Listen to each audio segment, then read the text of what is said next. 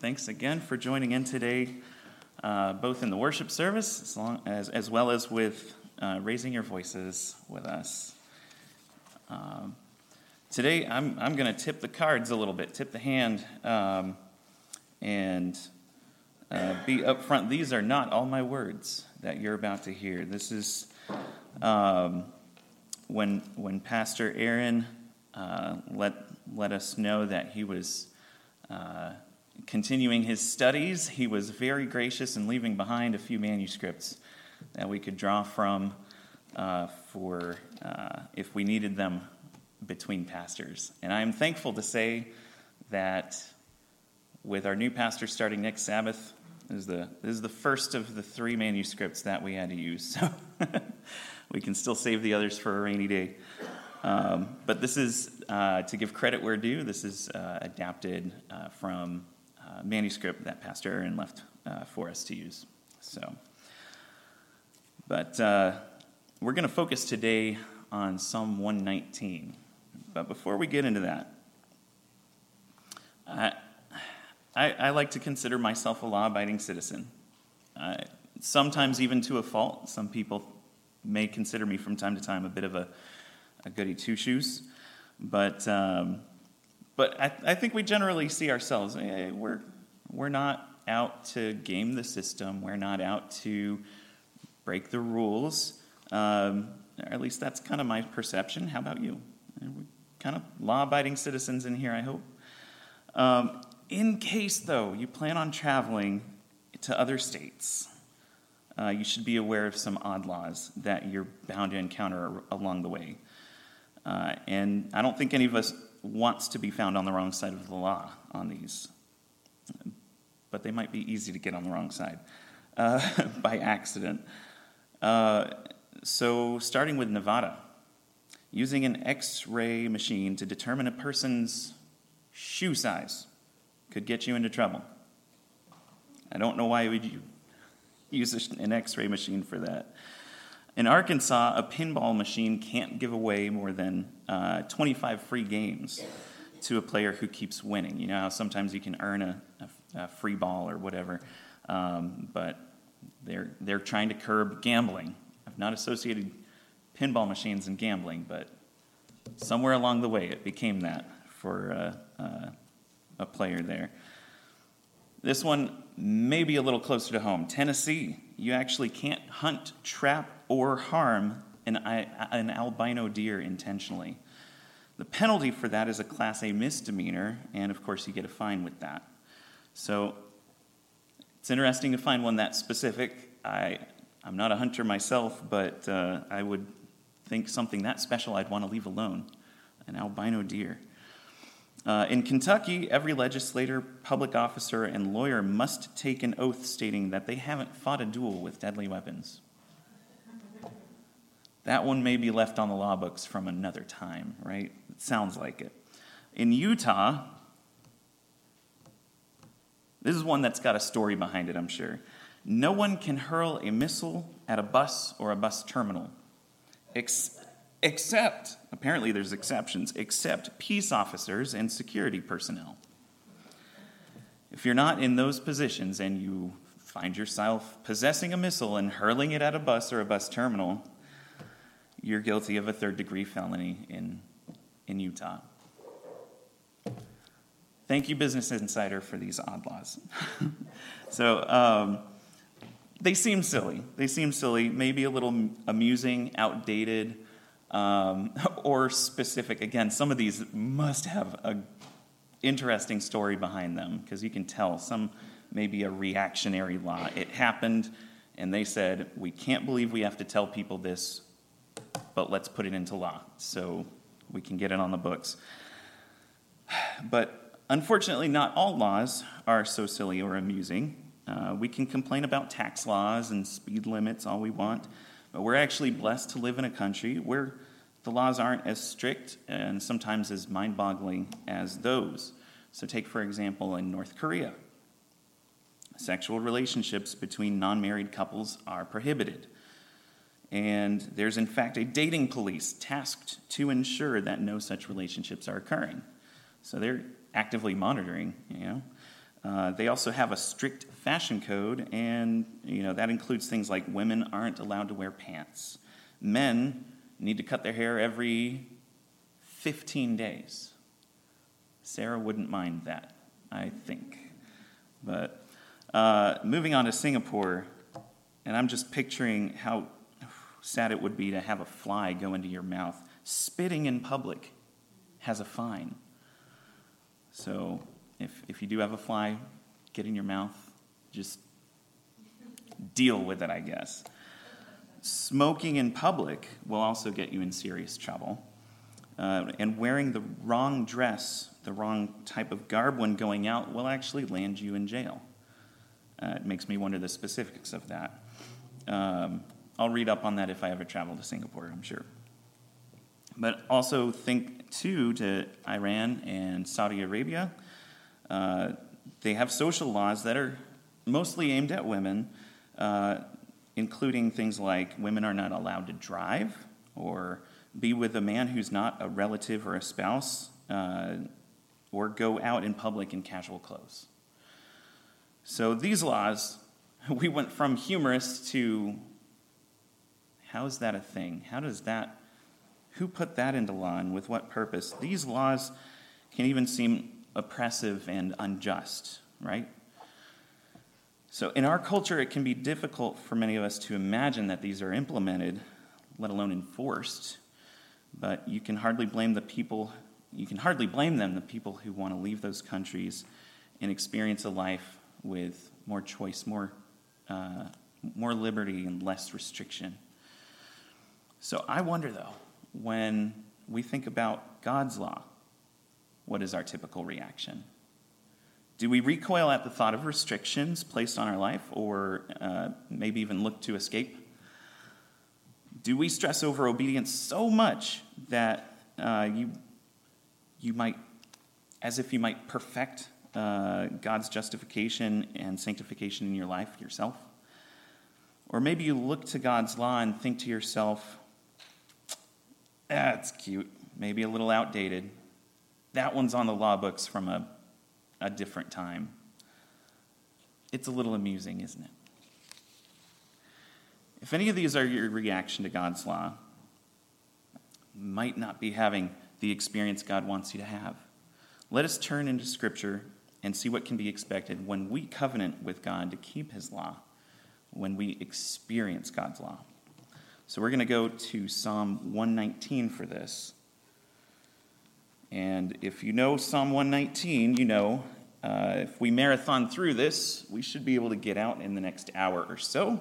So we're focusing on the intro, just verses 1 through 8.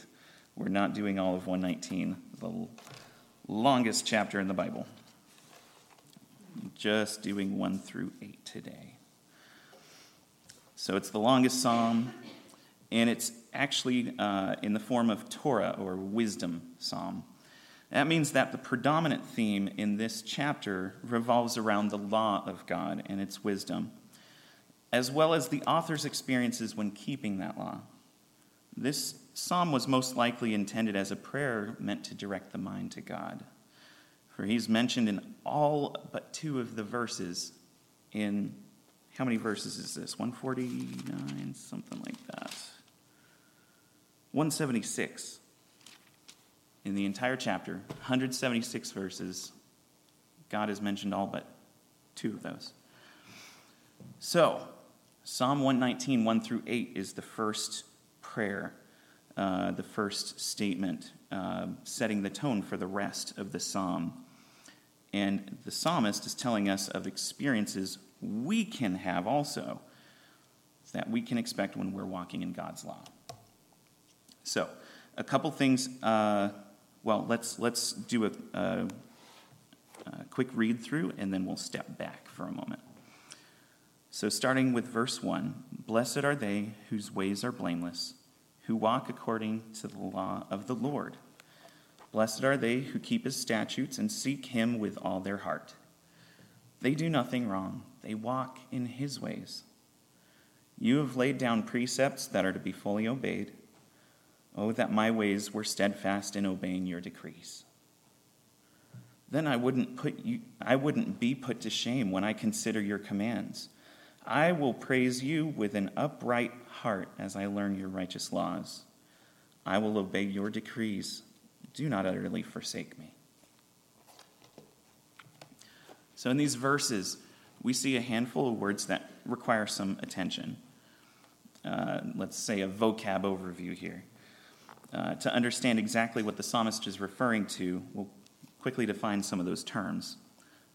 The law of the Lord, that's brought from the Hebrew Torah, which means law and teaching.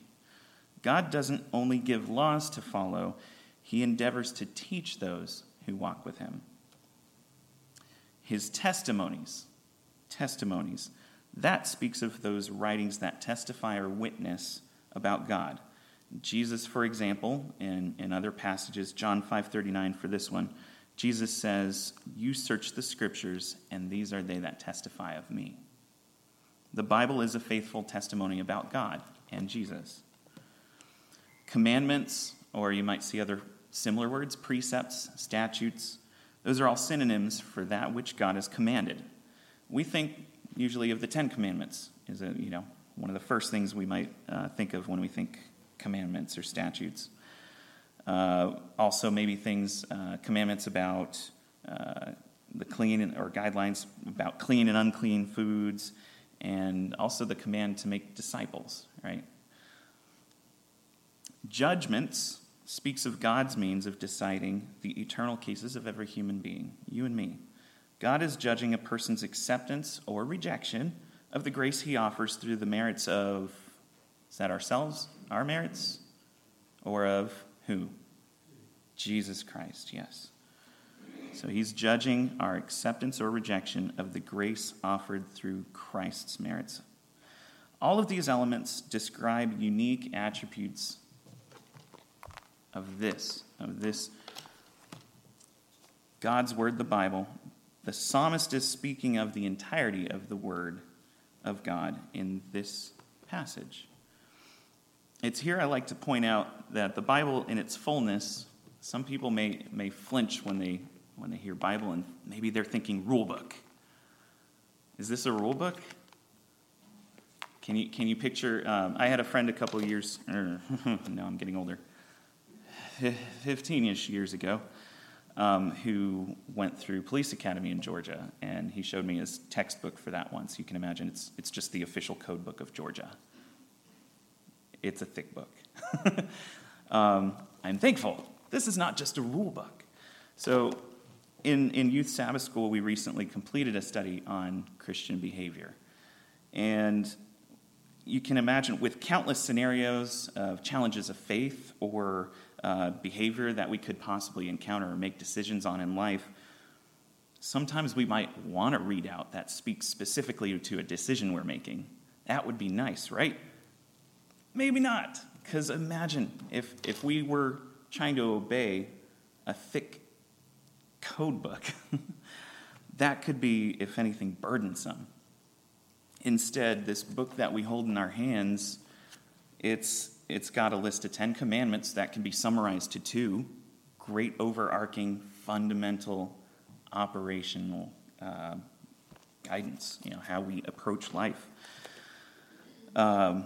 given by the one who knows the end from the beginning. And so he knows what's going to work out, what's going to best steer you towards him and steer all to his glory in the long run. And then, of course, we also have other principles we can draw from the Bible, too. Things like Philippians 4:8, right? Whatever is true, whatever is noble, right, pure, lovely, admirable, think about such things. When we consider how there are law books, there are code books out there, and you might get overwhelmed considering that. Think about this book here that has relatively a short span of rules, commandments, and some guiding principles that we can apply to all sorts of things in life. And those statements in here are so compact, you might even call it efficient, because the rest of the pages are filled with the relationship that we can have with our Maker and our Creator and our Savior. So it's not a burdensome law when you take that step back and see what it could be, what it could have been.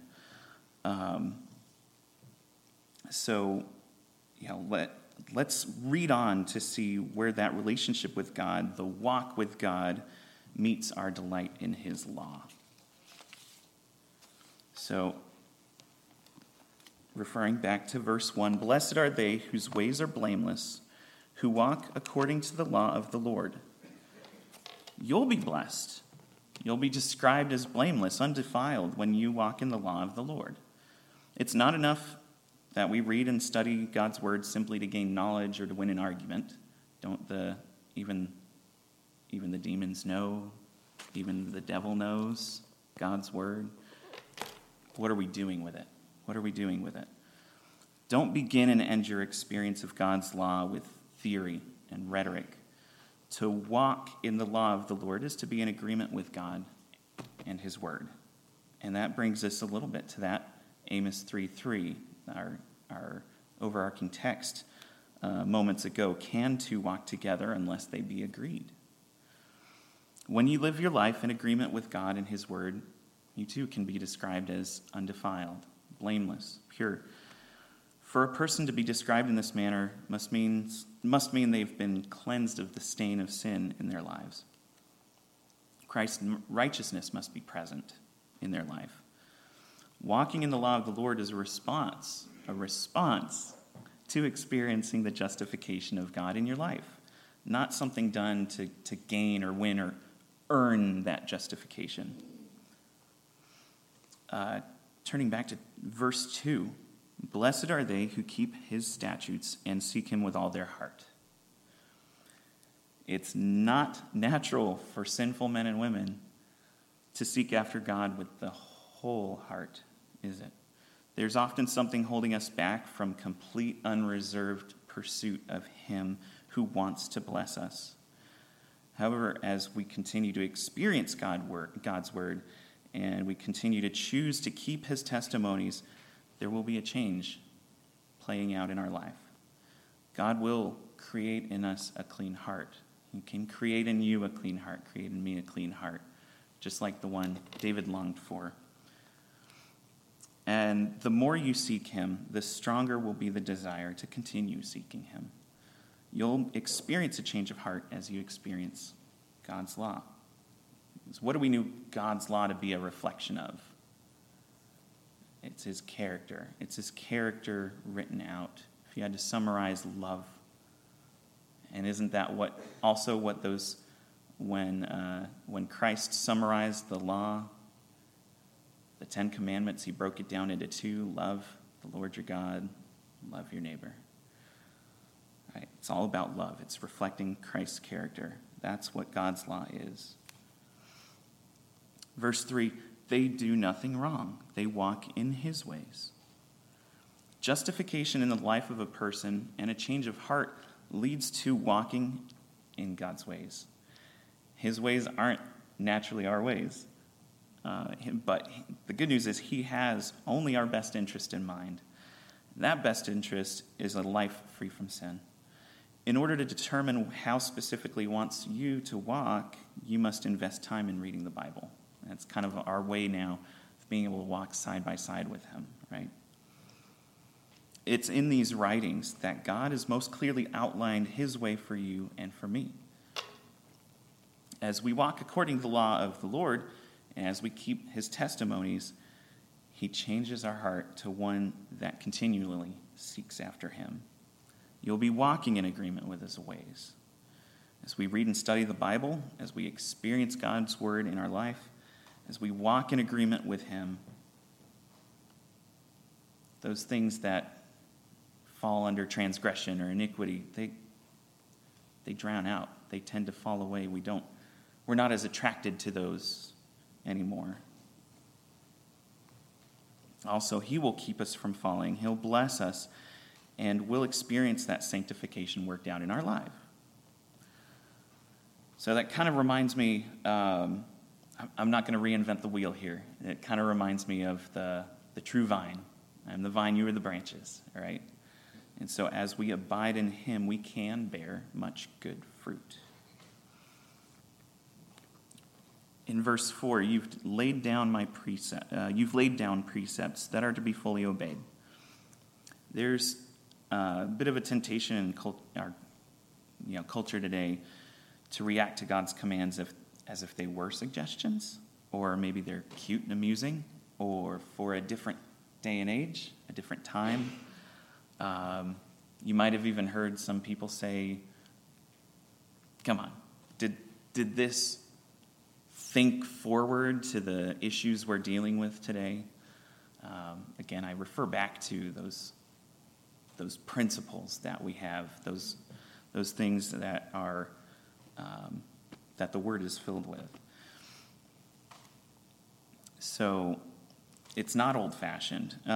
There may also be temptation in today's culture to view his commands as relative and not absolute.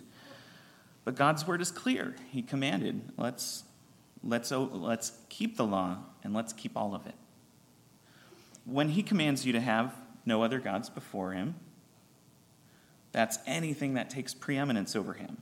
That can be maybe even friends. A social life in itself, not a bad thing, right? We were made social creatures, but it can become an idol. School can become an idol. Entertainment, self. When he commands that his very name is to be reverenced as holy, don't profane it with epithets or use in common language or oaths. Watch those OMGs, so to speak. Another example, when God commands don't murder, that's not exclusive to serial killers or shootings. What about the unborn? Or what about the online character assassinations? These things that we see all too often, people carrying out when they're behind a screen and a keyboard and don't have to deal with that human presence and the impact, seeing live, the impact on the person that they're spewing hate about. So when God commands make disciples, he was not just speaking to clergy, but to everyone who professes to be a disciple of his. And actually, I want to add to that an interesting way. The Sabbath School Quarterly author for this quarter put it in a video Sabbath School guide. It's not the great suggestion. It's the great commission. Do this. Go make disciples. And it's not just clergy, it's to everyone who's a disciple of his. In addition, we're called to keep these precepts diligently. There's not time for that Laodicean response to God's word anymore. We don't have time. Time is running out for lukewarmness. Jesus is coming back soon, and God knows it is to your benefit to keep his word in the here and now. He knows you'll have a blessed experience as you keep those commands. He's pleased when you and I seek after him, desire to walk with him, be in agreement, and walk in his way. And so he commands what he knows is best for you and me. So I wonder, have you ever seen the change in a person's life who walks in God's law? Or have you experienced it? Have you witnessed this in others as they choose to seek after God with their whole heart and diligently keep his word? Now, the psalmist speaks to this with verse 5. He shows what the experience is of someone who realizes God's blessings for those who respond to his command. Oh, that my ways were steadfast in obeying your decrees. This verse echoes also my desire when I realized the experiences that I could have in response to God's word. Sometimes when you see in others God's grace, maybe their change in heart, their change in character, their attitude, that process of sanctification as they walk closer and closer with God, it's positively contagious, isn't it? It's the best kind of contagion out there. Kind of that, I'll have what they're having. What is it that you have different? How can I get that peace that surpasses understanding? in seeking that, it motivates my personal devotions. And so that kind of sparks too then, purposing for myself to see what God had to say in his word, not just hear about it from a clergy member or a Sabbath school teacher, but get into this myself. Spending more time in God's word does tend to make you realize that God's laws, his teachings, his commandments, and yes, judgments, they're all for our good. They're all for my good. They're all for your good. So we spend more time in God's word. You can learn more of Christ, his character, his life, and let's not forget the ministry on our behalf. So that can certainly bring us to a place of saying, as David does, as the psalmist does, "Oh, that my ways were directed to keep your statutes." So have you had the same experience in your life? If not, you can, okay? You're not stuck. You can experience this, and the experience of walking with God in his way will be yours to claim. Moving on to verse 6. The psalmist continues detailing what can be experienced when God answers the prayer. "Then I would not be put to shame when I consider all your commands." When God, in answer to the prayer of that verse, in verse 5, it directs your way so you'll be able to look at his divine precepts and not be ashamed anymore. You know, we're referred to God's word sometimes as a mirror, right? And sometimes when we get close up to that mirror and we can see, yeah, I need to get the cowlick down, but also, ooh, where'd that wrinkle come from? Or, oh boy, I did forget to shave. But also, yeah, we might see those imperfections. We see ourselves for who we are. And sometimes that might not be that image of God we're trying to reflect. Knowledge is power, though, isn't it? Again, we're not stuck. But first you got to realize where you're at. So seeing that mirror, it really helps.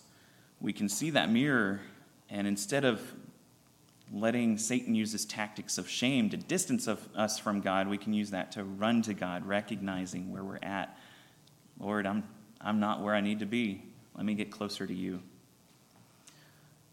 Unfortunately, each one of us here has, that sin. The one.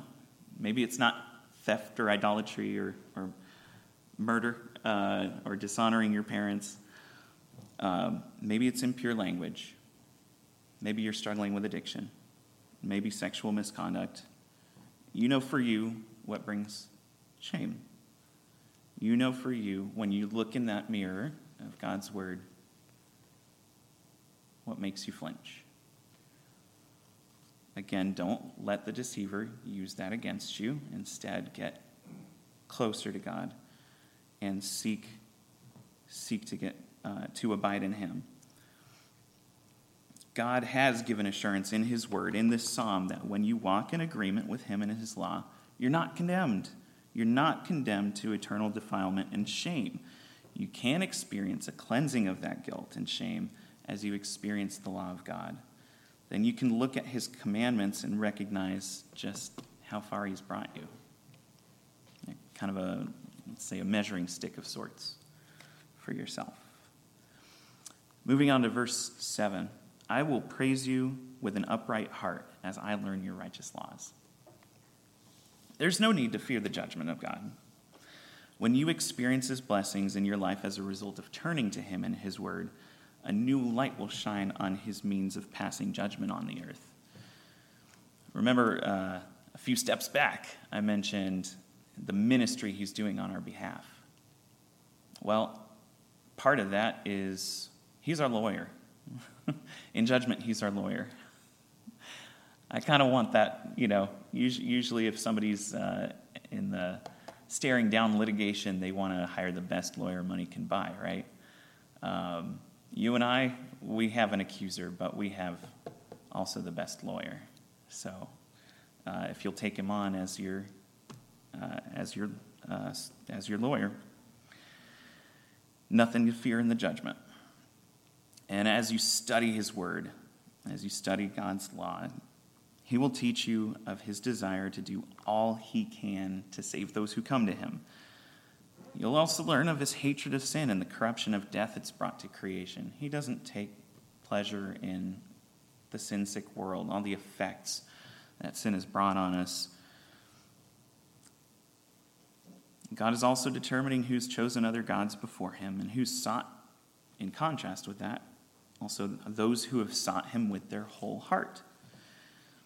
So remember in verse 2 we read that those who keep his testimonies experience a change of heart and they seek him without holding back.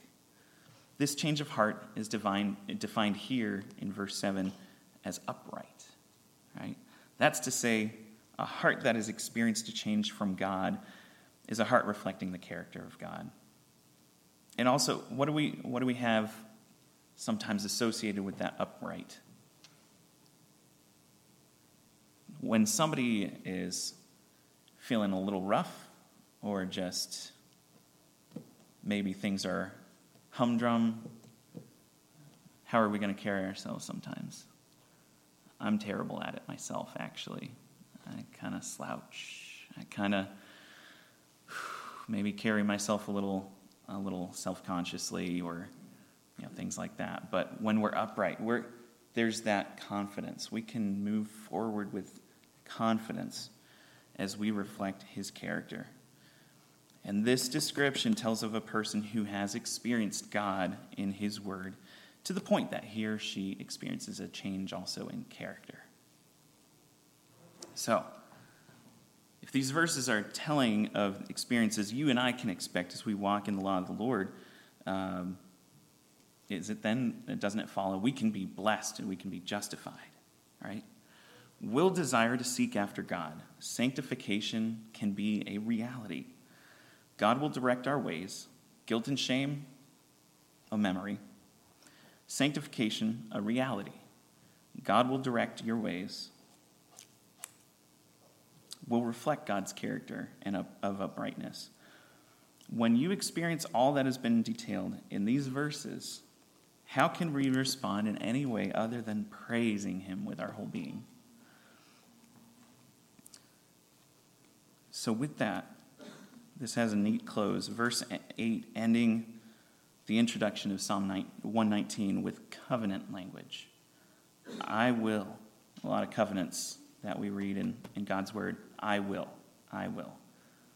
What is this person going to do? What are they covenanting to do? I will obey your decrees. Do not utterly forsake me. So one and the other. Two-way contract, so to speak. Two-way covenant. As the author has prayerfully considered all we've read in verses 1 through 7, he now pledges himself to keep God's statutes. A desire to experience all that has been detailed in those lines before and shows us that's been awakened, and the psalmist knows that it's within God's word that this desire can be satisfied and will be satisfied. So with this commitment, a request is made, Lord, don't forsake me utterly. Here we see our final experience in this passage. Once someone experiences what walking with God is like, you kind of don't want to go a different way. You and I know what we're like without God in our lives, right? I know I can be a bit of a mess. Confession time, not perfect. But it's not just not perfect. Sometimes a mess. But I also know what my life is like when God is walking with me and me with him, when I walk in his way. So when we've tasted and seen that he is good, we don't want to be separated from that again, from him again. So do you have the same desire? When you approach God's word, when you approach this, his living word that still speaks to us today, do we experience the blessings described here? Would you like to? I hope so. I would like to. Choose to enter this covenant with God. Choose today to live according to his word. He has preserved these through these teachings, these testimonies and commands and judgments through the ages in the Bible for you and me to still draw from today. So covenant to live according to what we read. Seek after him daily through personal devotions, reading scripture, and going to him in prayer. Ask that he direct your life and submit to that guidance. By faith, accept also that he won't forsake you. Remember that covenant at the end. He will not forsake you. God has given you the assurance of his blessing. He's eager to fulfill that covenant, and he's waiting for you to walk with him. Is it your desire to enter that covenant with God? Is it your desire to have these experiences in your life as you walk with him and you walk in his law? As I pray, I invite us all to covenant with God, that we desire to keep his statutes and claim his promise not to forsake us. So, let us pray. Heavenly Father, thank you that instead of just an exhaustive, comprehensive list of do's and don'ts, we have those commands, we have those guidelines, but we have a book largely relationship-based, largely about what you've done for us and how we can be reconciled to you. Please let us carry that with us as we go into life after this moment, knowing with confidence we can tread forward in uprightness, in confidence, knowing that you have the best in store for us, knowing that your ways are right and true and noble and admirable, that we can dwell on these things. And please bless us too as we part and have our travels after and enjoy fellowship together in our meal to come after this. In Jesus' holy name we pray. Amen.